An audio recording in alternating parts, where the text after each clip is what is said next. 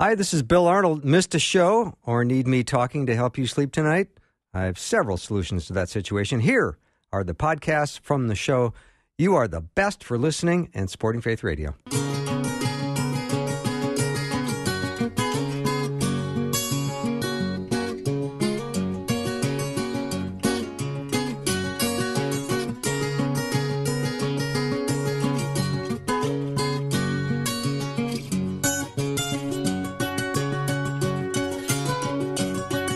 And a warm welcome to Afternoons with me. I'm Bill Arnold. I am excited about the day, as I always am on Tuesdays. Looking forward to getting things started with Rob Bluey, and then Dr. Greg Bourgond will be back in the studio for part 2 of Body, Mind, and Soul. And in hour 2, Jeff Fedorn's going to be with me. We're going to talk about the 10 difficult teachings of Jesus. So that's the show for the day. I hope you're looking forward to it as much as I am. If you love conservative values, and if you love the Heritage Foundation and the Daily Signal, you've come to the right place. Rob Bluey is my first guest. He's my Washington, D.C. correspondent. I always go to him for what's going on in the nation's capital. Rob, welcome. Thanks. It's great to be back with you, Bill. Thank you so much. Let's talk a little bit, just to get things started, about what's going on with the whether COVID-19 leaked from a Chinese lab or not. There seems to be a lot of new evidence. Well, it's interesting, isn't it? That we've gone from a situation where we were not even allowed to talk about this or post about it on platforms like Facebook to now the president of the United States, now that we've had a change in administration, is openly talking about his intelligence community going and doing an investigation and figuring out the true origins of COVID-19. And I think it just goes to show the frustration that Americans have with both cancel culture more broadly, but these big tech platforms specifically. I mean, the fact that people were being, content was being blocked and censored. Individuals found themselves suspended because they asked these questions. And now the president of the United States, Dr. Fauci, and others, acknowledge that this is a very real possibility. We don't know the true answer. And those of us who I think were skeptical and suspicious about the lines that we were being told last year, I think in some ways feel justified that it was well worth raising those questions to begin with. When you look at what COVID-19 has done to the world, so forget about being Republican or Democrat or conservative or liberal. Really, it's important to get down to what happened and how did this thing start and how do we prevent it from happening again? Well, that's absolutely right. I don't see it as a partisan issue at all. In fact, it's the economic damage, the health damage, the loss of life, those who are still suffering from the symptoms of COVID-19. I mean, all of those are extend beyond partisan politics. But I think the one thing that it comes down to is China. We know is not a friend of the United States. They're not a good actor when it comes to disclosing information. They're probably one of the least transparent and most authoritarian regimes that exist today. And I don't really expect that even if the intelligence community does do a thorough investigation, the Chinese are going to cooperate in any way. I think that they would very much prefer this to go away and focus on new things. But there are a few things that we have, I think, as leverage. Obviously, the Olympics are coming up in China. I think it would be very wise for the United States to put pressure on the world community. And if the athletes don't boycott the Olympics, I think that it would be a really important move on the part of the global community to come together and demand that the Olympics be moved. China, in some way, needs to be held responsible for what happened here, and I think that it requires the United States and our allies to be able to do that. Yeah, Rob, do you know what particular allies are going after China strong or want to go after China in a strong way? Well, I mean, the United States tends to talk tough. I mean, we can get to this later. I mean, Vice President Harris was in Guatemala yesterday and was talking tough.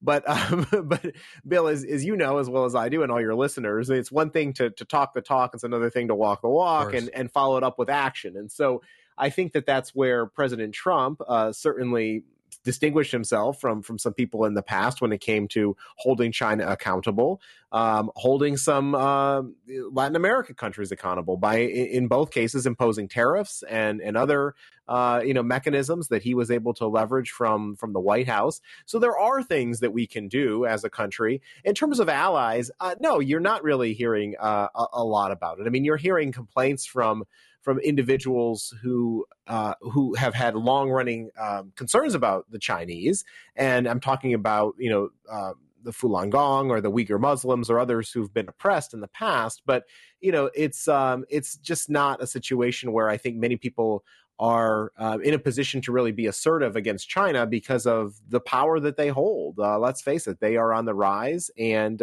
they, like Russia, are trying to meddle in more and more affairs in other countries. And the Chinese specifically, with the Belt and Road Initiative, have made inroads throughout the world in many respects. So, Rob, if China's playbook is we want to be the world's number one economic superpower, they'll probably do whatever it takes to get there.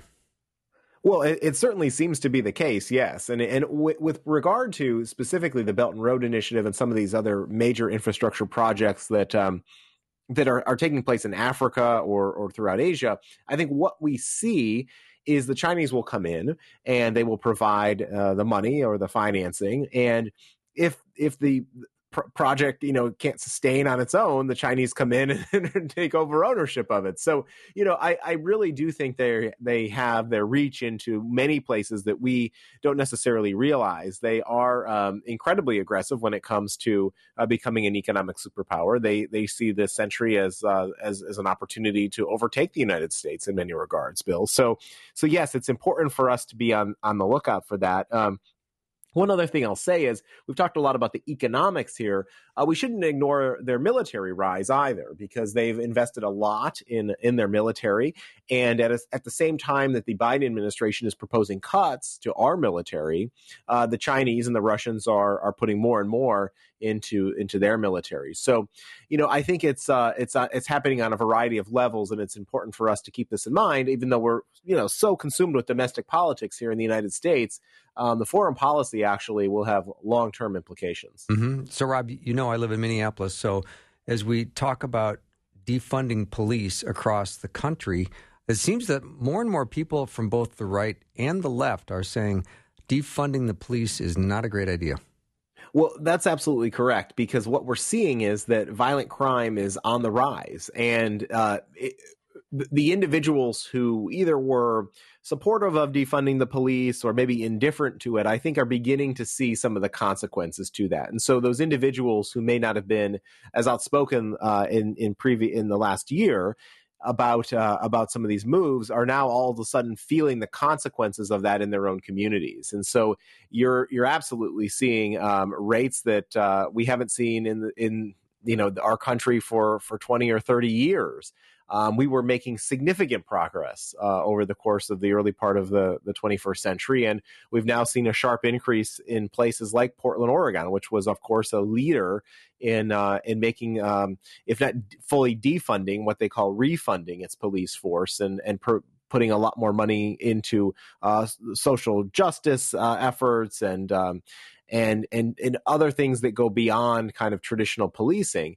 But we're seeing it elsewhere. New York, Philadelphia, Los Angeles, your hometown of Minneapolis, Milwaukee, Louisville have all seen dramatic crime spikes, Bill. So certainly something to be concerned about and pay attention to. And I'm glad to see that the news media, which I often criticize, is starting to pay attention to this as well, because they know that it's hitting communities really hard.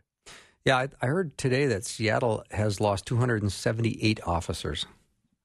Well, that's the other problem that you have, is that so many, even in the Washington, D.C. area, there has been a shakeup at the top of all of these police departments over the course of the past year. Now, some of them are people retiring because maybe they're that time in life, but in other cases, I think it's people who've lost the will to serve, or they just feel it's not worth the effort given the criticism that they might have to endure. What we're also seeing, Bill, is a recruiting problem. problem.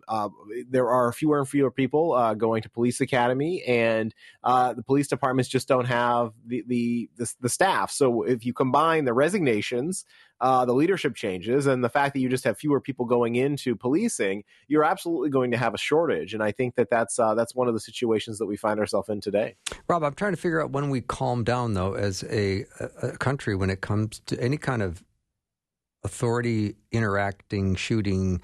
There was a murder suspect here in Minneapolis last week, and he had an illegal gun and started firing at authorities, and they returned fire, and unfortunately, he lost his life. But I think that's what happens when you shoot at authorities. Now, this time it was the U.S. Marshals, not the Minneapolis police. However, the protests started right away, and the fires and everything. Yeah, and this is an area where obviously even before it gets to that point, when the tensions start to boil over, or somebody decides to do something like that, or shoot at the police or shoot at others, something else prompted that to happen. And I think this is where the role of faith and religion and our churches and more broadly just civil society at large can really hopefully have an impact. And of course, we've all been stressed over the course of the last year. People have lost jobs. Our society is starting to reopen, but it's not necessarily opening at the same pace for everybody. There have been family struggles. So there's a whole number of societal challenges that we find ourselves in now. And that's not excusing anyone's behavior, but I just think it's a reality. And it's one of those things that government alone can't confront. And so it's why it's so important that if you know somebody who's struggling, to ask them to go speak to a priest or a rector or somebody, who can provide that support, or if there's a hotline where they can get help. Before it gets to the point of violence. Mm-hmm. I think that is so important, Bill. And you're right. It leads to tragedy in some cases. And it's just heartbreaking to see how families are broken up over these things, and whether it's a police shooting, or whether it's just a gang shooting, or in some of these cases in Washington, D.C., where it's young children who are just kind of in the wrong place at the wrong time, and whose lives are broken as a result. Mm-hmm. Comments or questions, you can send them over to 877-933-2484. Rob Bluey is my guest, executive editor at the Daily Signal. We'll be right back.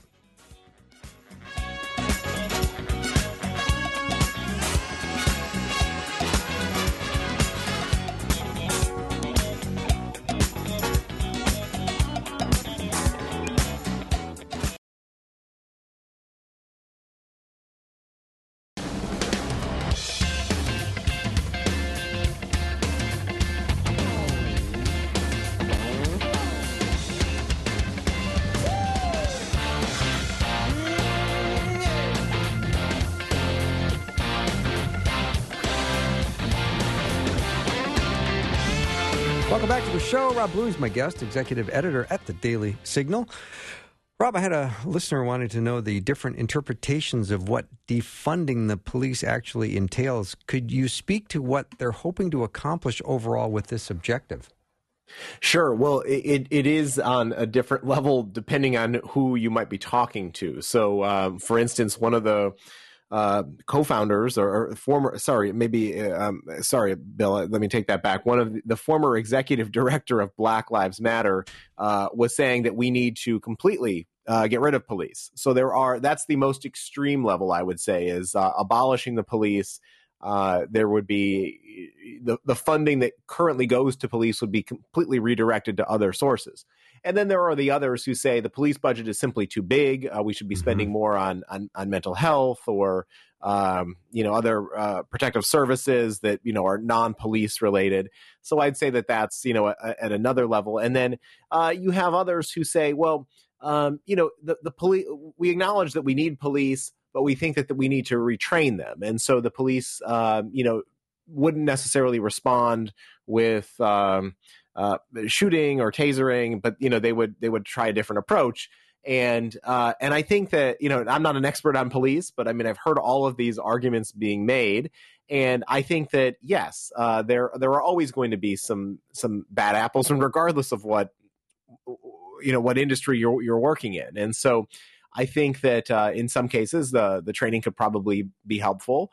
I think in other cases, individual cities might take a close look and see, how they are allocating funds. And if some decide that, maybe there are other more efficient ways to spend the taxpayer dollars, that's within their local prerogative. But also it's within the voters' right to boot those politicians from office if they don't like the direction. But I think this radical notion of completely defunding police, abolishing police forces, is a step too far, and I think that ignores the good work that police do in so many communities that doesn't get the kind of media coverage or any kind of coverage, frankly, because it just goes under the radar. I mean, Bill, as well as I do, having worked in the media, I mean, there's the old saying, if it bleeds, it leads. And that's what the news media tends to focus on. They don't focus on when a police officer may, save a kid's life or do other noble things that just don't necessarily get picked up in the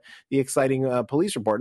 I'm guilty of this as well. I used to cover the police in a local community in upstate New York, and I know that those were, there's a big traffic accident. Those are the things that you tend to grab your attention. And so I think that to your listeners' question, it's just important to take all that context into your thought as you evaluate whether or not you want to really make these changes to your community. Yeah, and then I think of not only the safety of the citizens of a city, but the vitality of the city. If you want major events to happen in town, if you want conventions and sporting events and have your city be a draw that brings in tourism and industry, I think you really need a strong police presence. Oh yeah, no, there's no doubt about that. I mean, and it's last week I didn't get to join you, Bill, because we had a meeting at the Heritage Foundation in Austin, Texas, and so it was my first opportunity to travel by airplane since the pandemic started. Yeah. I mean, it's just remarkable. And frankly, I was actually thinking about this. The number of law enforcement people that you encounter from the moment you kind of step foot at the airport where you're departing and to the point where you arrive, and then, everywhere you go at the hotel. I mean, security plays such an important role in our country. And yes, sometimes it's uniformed police, and other times it's, people who may be, plain clothes. But we really do count on them and rely on them to keep us safe. And I think that sometimes we may take that for granted and not realize all of the things that they do, even behind the scenes, to make that effort. And there are definitely things. I mean, just reading today, Bill, that the Capitol Police, which took such blame for the January 6th attack on the Capitol, they had an intelligence unit which was observing social media chatter and other kind of warning signs ahead of January 6th. And it was simply a matter of people not talking to each other. So yes, there are failures in our police forces. There's no doubt about that. But I think we need to figure out what are the ways that we can attempt to overcome those challenges and prevent things like that from happening in the future. Yeah, we did miss you last week, although Genevieve Wood did a very nice job. Well, she is a fantastic person, and I'm grateful that she had the opportunity to chat with your audience. Yes. Now, earlier today, I listened to Rachel Del Giudice interview Ted Cruz on his trip to Israel. I know that is on the dailysignal.com website. You might want to give our listeners a little tease about that. Well, Senator Cruz was with us in Austin, Texas last week, of course, his home state of Texas, and he was just returning from his trip to Israel, as you mentioned, and of course, this came on the right shortly after Israel and Hamas were engaged in that. And that fighting. And so, you have a situation where I think Cruz saw firsthand with his own eyes what many of us may not understand, and what the press, unfortunately, I don't think tells the full story, that the actions of Hamas are really mind-boggling, and in some ways just terrifying, that they would use Palestinians as human shields. They would deliberately fire their weapons into civilian areas, and they would do so to obviously make it look like Israel was engaging in this type of behavior, when in fact, I mean, it is as Cruz described it, a war crime in his view, to shoot missiles and weapons into a civilian area. So yes, it was deeply troubling to hear some of these situations that he spoke about. I think that it's an interesting situation we find ourselves in with the relationship with Israel. I think we've talked in the past, Bill, about how the Democratic Party in particular has a changing position on Israel. They're not as supportive as they once were, and now we're seeing in Israel, a domestic situation there where Benjamin Netanyahu may no longer be prime minister, much longer. So. Definitely a situation that we paid close attention to and appreciated Senator Cruz bringing us his first-person perspective. Mm-hmm. Rob, Senators Manchin and Sinema are not the most popular people nowadays. That's right, particularly within their own party. Exactly. And you might add Angus King of Maine, who's an independent, to that list as well. Let's face it. I mean, we have a 50-50 Senate bill, and they're not going to always get the 50 votes. So they really need 51, the vice president, to cast a tiebreaker on some of these deeply partisan issues. And Manchin and Sinema and King have all expressed concerns about H.R. 1 or S1, that's For the People Act. It's this massive overhaul of our election process in this country. It would remove authority from the states and put it in the hands of the federal government. It would ban things like voter ID. And frankly, it would, I think, for all those people who already have doubts about our elections, and there are a great number of them, both after the 2016 election, probably more so on the Democratic side, and a lot on the Republican side after 2020, I don't think this is the right move that you want to make. And that was essentially Manchin's argument, that this is not a way to restore trust and confidence in our election system, and he's not going to go through with a partisan move to do this. Now, if there's other steps that Republicans and Democrats can see eye to eye on, I think he certainly would be willing to do that. But he also said he's not willing to forego the filibuster, which, of course, is this longstanding Senate tradition that brings Republicans and Democrats together to have to agree on something with 60 votes. So you don't just have one party ramming things through. And I think that it served the Senate really well for a very long time, and it would be a mistake for the Senate Democrats to get rid of it just for some short-term gains that they want to pass with the Equality Act, with H.R. 1, and with a few other measures.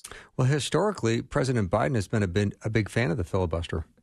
Oh, he has. Yeah. As recently as 2005, just a few short years before he became vice president himself, he was part of a bipartisan group which came out and was very much supportive of keeping the filibuster, talked about it being an essential element of the U.S. Senate in terms of fostering bipartisan agreement on things. And of course, Biden, while he was campaigning and even as president, has talked about the importance of bipartisanship.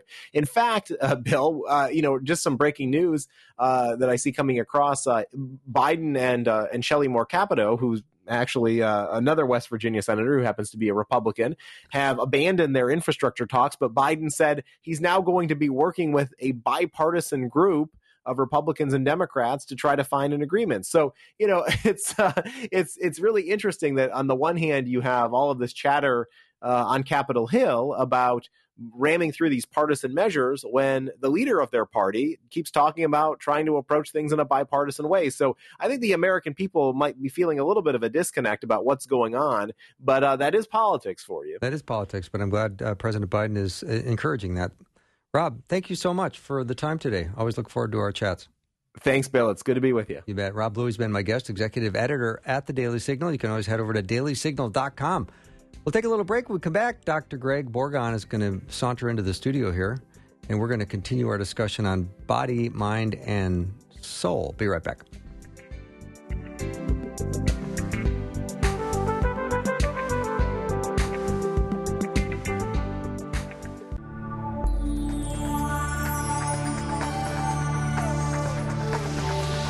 It's the afternoon show with Bill Arnold. Prime time, drive time. Let's get it started. Jump in your car. Yeah. What's for dinner? Hey. It's the afternoon show with Bill Arnold. So glad to be here with Dr. Greg Bourgond as we continue our study on body, soul, and spirit. Today we're going to focus on soul and spirit today, which I'm looking forward to. You can always head over to heartofawarrior.org to learn more about Greg and his amazing ministry. He's a man of he's a student. He loves the Word. He's got amazing integrity, and he loves to communicate truth to us. And here he is once again. Greg, welcome back. That's good to be here, Bill. Yeah, thank you.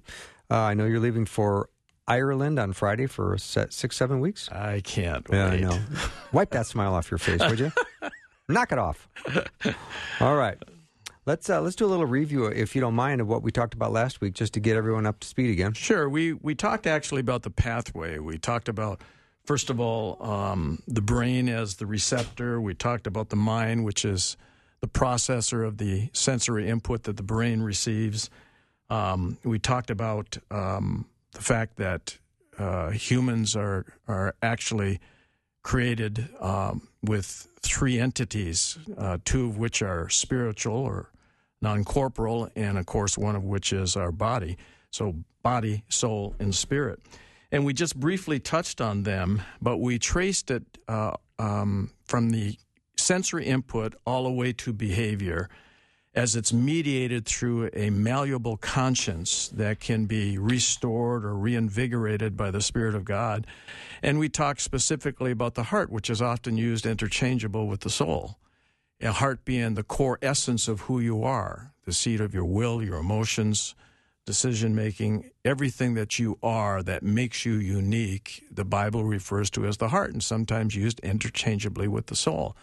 So it's hard to actually be adamant about clear lines of separation between soul and spirit, because there are some biblical scholars who think we are comprised of two entities, which is spirit and body.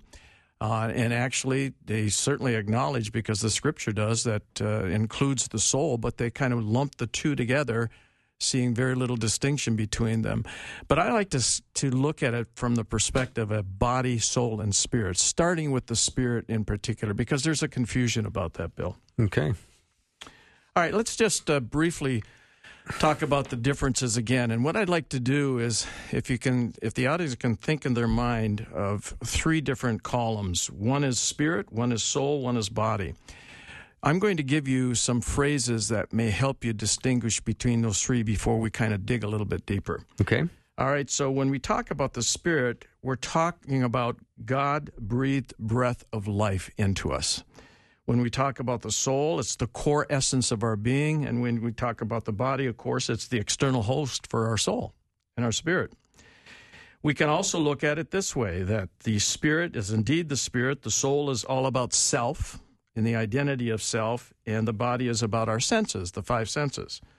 We can look at it in another way, and it's all correlated, but we talk about the spirit as being God's image that was breathed into us. When we talk about the soul, we're talking about the heart, as the Bible refers to it. When we're talking about the body, we're talking about the flesh. One unique distinction that I really think is helpful, when you think of the spirit, it's God consciousness. That's what makes us different from animals, is that human beings have God consciousness. In other words, it says in Ecclesiastes 3:10 and 11 that God's placed eternity into each man's soul, not so that he knows what God's done from the beginning to the end. So we're born with a sense of the eternal.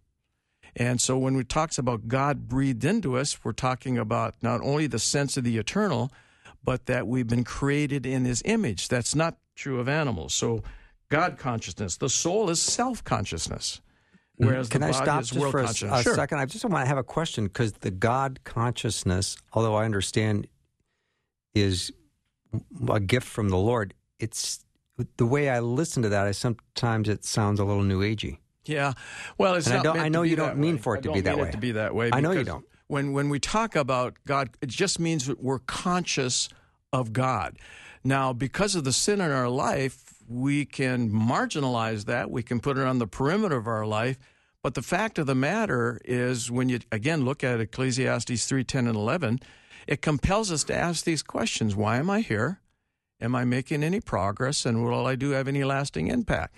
That's not original with us. Right. I mean, in every human being, in every age, in every country, every place, comes up with those same or variation of those questions. So what compels us to ask those questions? It's the sense of the eternal in us.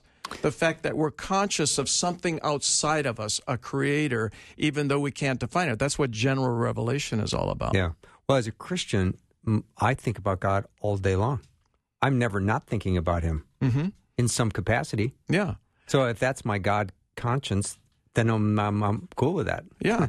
Well, the whole idea is that man is incapable of coming to a saving knowledge of Jesus Christ without a sense of the eternal already embedded in him or her.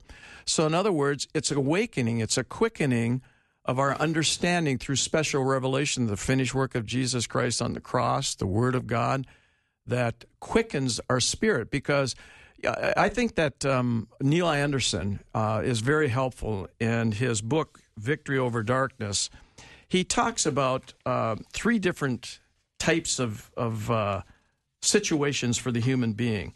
He first of all talks about the natural person, or excuse me, let me start with the spiritual person, which is life in the spirit. And when we talk about life in the spirit, we're talking about an individual that has body, soul, and spirit, but has been saved, has been awakened to what God has done for him through the finished work of Jesus Christ, and is living a spirit-filled life. Then you have what's called the fleshly person. That's an individual who had an awakening and has walked by the Spirit, but now all of a sudden is submitted to sin in their life, and all of a sudden it's become dull now, their sense of the eternal, the sense of God in them.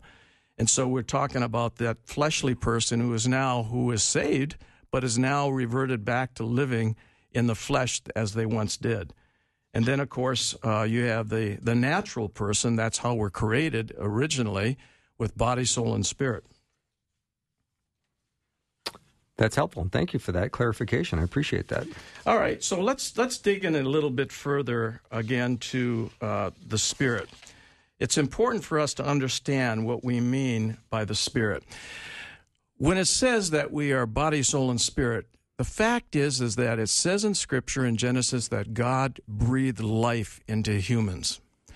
And in that process, what that breath signifies is the animation that he gave us to live. In other words, it was the image of God that he embedded in us. It says that we are created in God's image, which again makes us distinct from animals. So what do we mean by this image of God? Well, here's what J.I. Packer has said about it, and we've talked about this on a previous show. J.I. Packer says, when God made man, he communicated to him qualities corresponding to his moral attributes. This is what the Bible means when it tells us that God made man, meaning both men and women, in his own image. Namely, that God made man and woman a free spiritual being, a responsible moral agent with powers of choice and action, able to commune with him and respond to him, and by nature good, truthful, holy, upright, in a word, godly. So that's how he originally created us, with that image in us. But Packer goes on to say, the moral qualities which belong to the divine image were lost at the fall. God's image in man has been universally defaced, for all mankind has in one way or another lapsed into ungodliness. Ooh. But the Bible tells us that now, in the fulfillment of his plan of redemption, God is at work in Christian believers to repair his ruined image by communicating these qualities to them afresh. This is what Scripture means when it says that a Christian is being renewed in the image of Christ and of God. So the fact of the matter is that we are body, soul, and spirit. The soul itself is what... when we die, I mean, the body goes into the ground, but the soul is what goes before the Lord, or it goes to a temporary place until the end of the age, and then the judgment is taken place. In the presence of the Lord, though. Yeah, presence of the Lord. Mm-hmm. Either they're in the presence of the Lord if they're followers of Christ, or they're not going to be in the presence of the Lord. Right. And so consequently, their soul, which is clearly identifiable one from another, which makes us unique, which includes our mind, it includes our personality, temperament, how God's wired us, how we superintended our formation in our mother's womb. It's what makes us unique and distinguishable from each other, that beautiful entity called the soul. And that's what God restores when we receive Jesus Christ as Savior and Lord. And then at the final day, it says in Scripture, on the final day, our bodies are going to be, it's not going to be risen from the earth. In other words, he's not going to be putting the fragment of pieces back together. We're going to have a body like Christ. So now that soul is united again with a physical but a spiritual body, Glorified like body. Christ, a glorified body, one that could, just like Jesus did, walk through a wall. Wouldn't that be great to do? No, I can't wait. To be in one place or another in an instant, to be able to enjoy food without having to go on a diet. I love it. I can just imagine sitting at the table with all that Irish lobster. But in any case, at the last day, whenever that is, and you have a guest that's been talking about the end times, and I'll let him differentiate when that takes place. But it says very clearly in Scripture, at the last day, that's when then we're given our new bodies. Right. So the Spirit that we're given, what it's talking about is not only the essence of the eternal, but it's also God's image in us. But it's marred. It comes out of the womb marred because of original sin. And it needs to be restored, but we're incapable of bringing salvation to ourselves. That's why we need a Savior who can restore that image, as J.I. Packer says, afresh to us again. So that Spirit that God breathed into us is a sense of the eternal. And Romans chapter 1 talks about it extensively. So that's what we mean by the Spirit. Okay. Now, when we're talking about the soul, let's go back to what we had talked about earlier. And the soul, again, is the entity, the core essence of who we are. It's what makes us unique, which makes us different. As we said, it's what is ushered into the presence of Jesus Christ when we die. At the very moment we die, there is no such thing as soul sleep. So we go into his presence, and then when our bodies are united again, or when we have that new body, there'll be a new earth, and there'll be a new heavens, and we'll be living together again, but we'll be in physical form, but a very unique one. But the essence of who we are, the soul, is what can be tainted or calloused or conditioned to be something that it wasn't designed to be. And so we end up living a distorted and a corrupted life, at times having flashes of the eternal or of a sense of the eternal coming out of us because of these qualities that we received in the image, but often are buried. They're just flashes, and it's kind of like this ember, Bill, that's kind of underneath the ashes of these bad decisions that need the fresh breath of the Spirit to blow across it, to well up into a flame again, so that people can distinguish us as followers of Christ. Mm-hmm. Let me take a little break. Dr. Greg Bourgond is my guest. We're continuing our discussion on body, soul, and spirit. We're kind of focusing on spirit and soul today. We'll take a short break, and we'll be right back.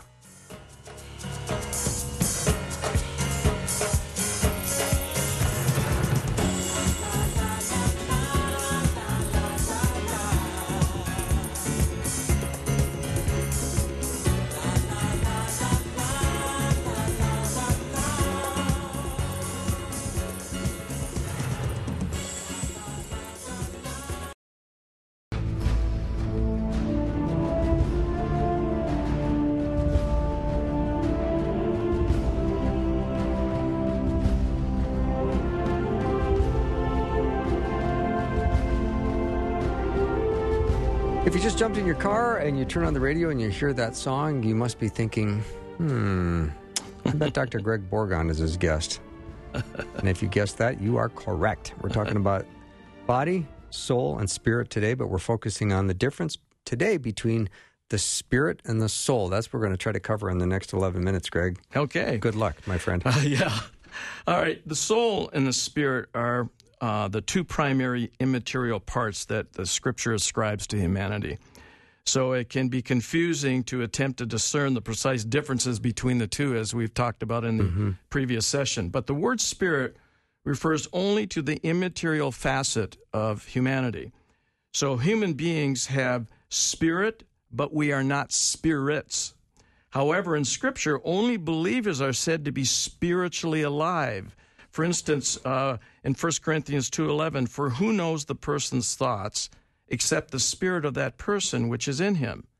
So also no one can comprehend the thoughts of God except the Spirit of God. And then we read in Hebrews 4:12, for the word of God is living and active, sharper than any two-edged sword, pierced in division of the soul and spirit, of joints and marrow, and the discerner of the thoughts and intents of the heart. So those are two powerful passages. But unbelievers are spiritually dead. In Paul's writing, the spiritual is pivotal to the life of the believer.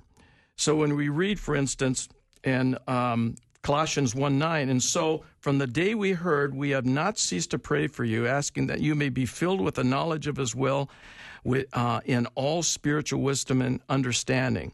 So in Paul's writing, the spiritual is pivotal to the life of the believer.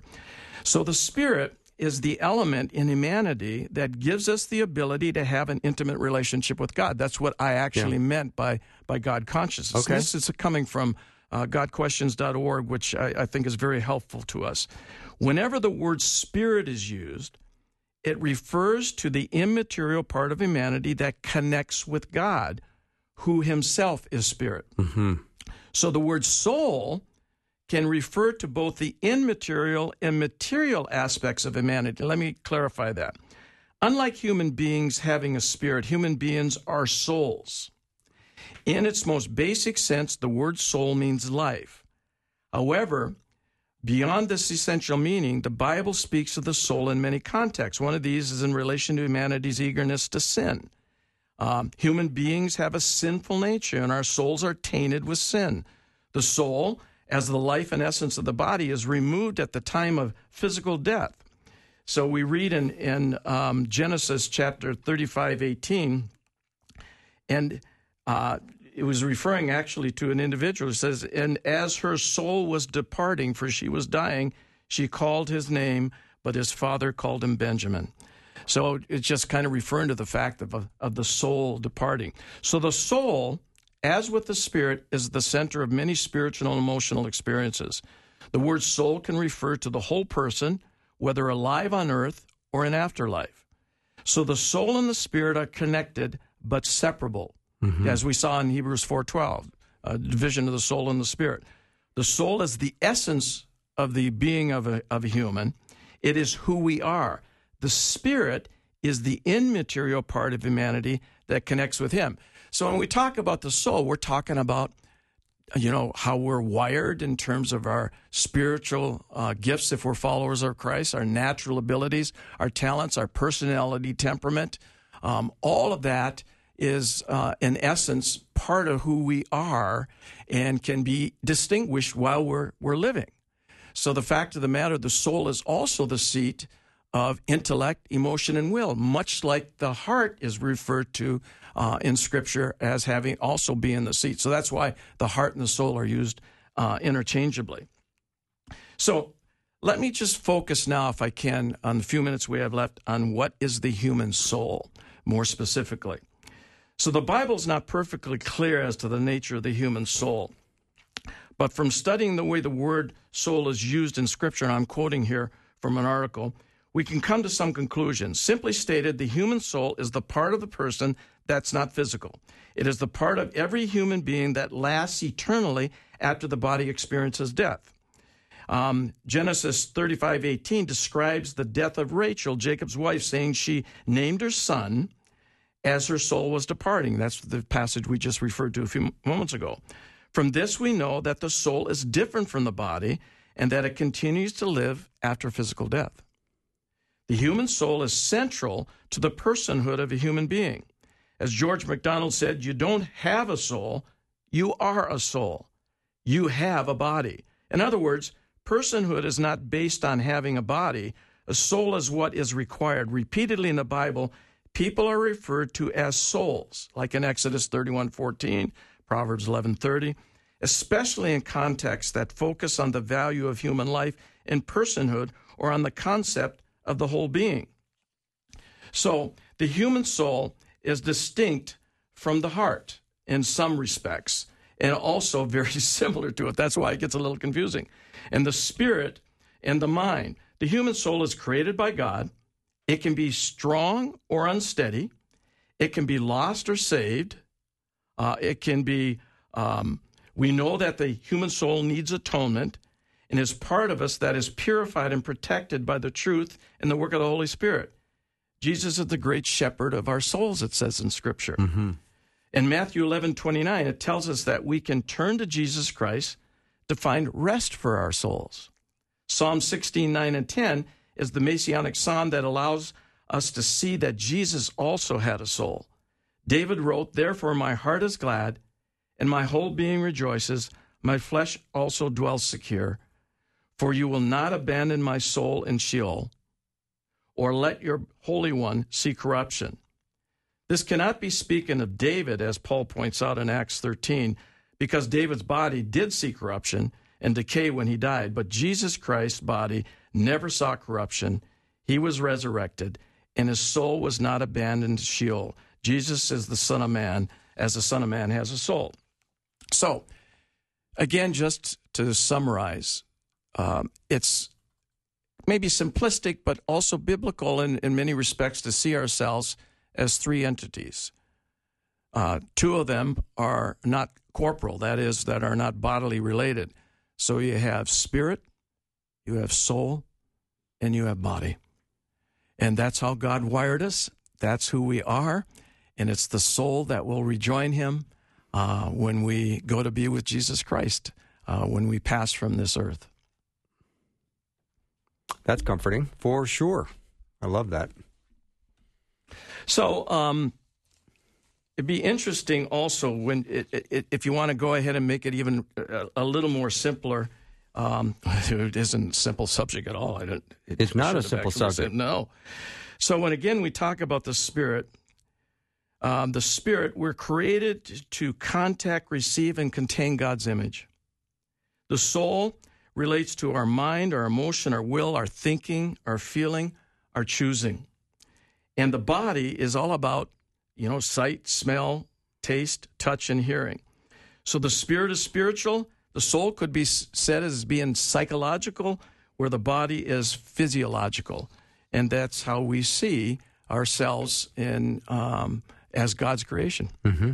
That's great. It's really, really interesting to kind of process through this. I know we all think of ourselves as a body and a soul and a spirit, but just to apply some of the biblical principles to it and to realize that we are created in God's image. He breathed life into us. It's a powerful image. Yeah, I hope it's clarifying, especially when you think of the Spirit, about God breathing into us. And you had mentioned when we were offline here about the fact of God is Spirit, but He actually breathed life into human form. But so the Spirit, when it talks about the Spirit, we're talking again about God's image in us, whether it's marred or otherwise, and we're talking about a sense of the eternal. And that's what the Bible means about our spirit. Very, very nice. Greg, have a wonderful summer. You're off to Ireland on Friday with your bride, and it's going to be a wonderful 7 weeks, huh? Yeah, 8 weeks celebrating our 52nd anniversary. But who's counting, I said Bill? 6 or 7. You bumped it up to 8. It is 8. It's actually 56 days. Yeah, I'm sure you've counted. Yes. Yeah, that'll be a wonderful trip. And God bless you on this journey and this travel and this time with your wife. And how many years have you been married? 52. 52. Congratulations. Yeah. Thank you. Yeah, Thank have a wonderful trip. I'll see you at the end of the summer. We'll take a little break. When we come back, we're going to talk about 10 of the most difficult teachings of Jesus with my friend Jeff Verdorn. So we'll take a very short break and be right back.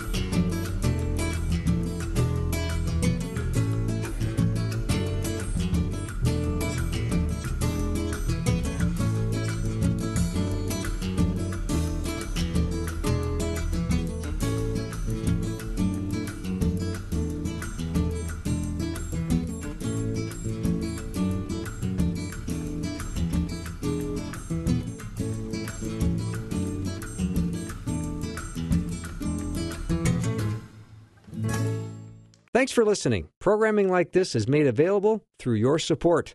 Information available at myfaithradio.com.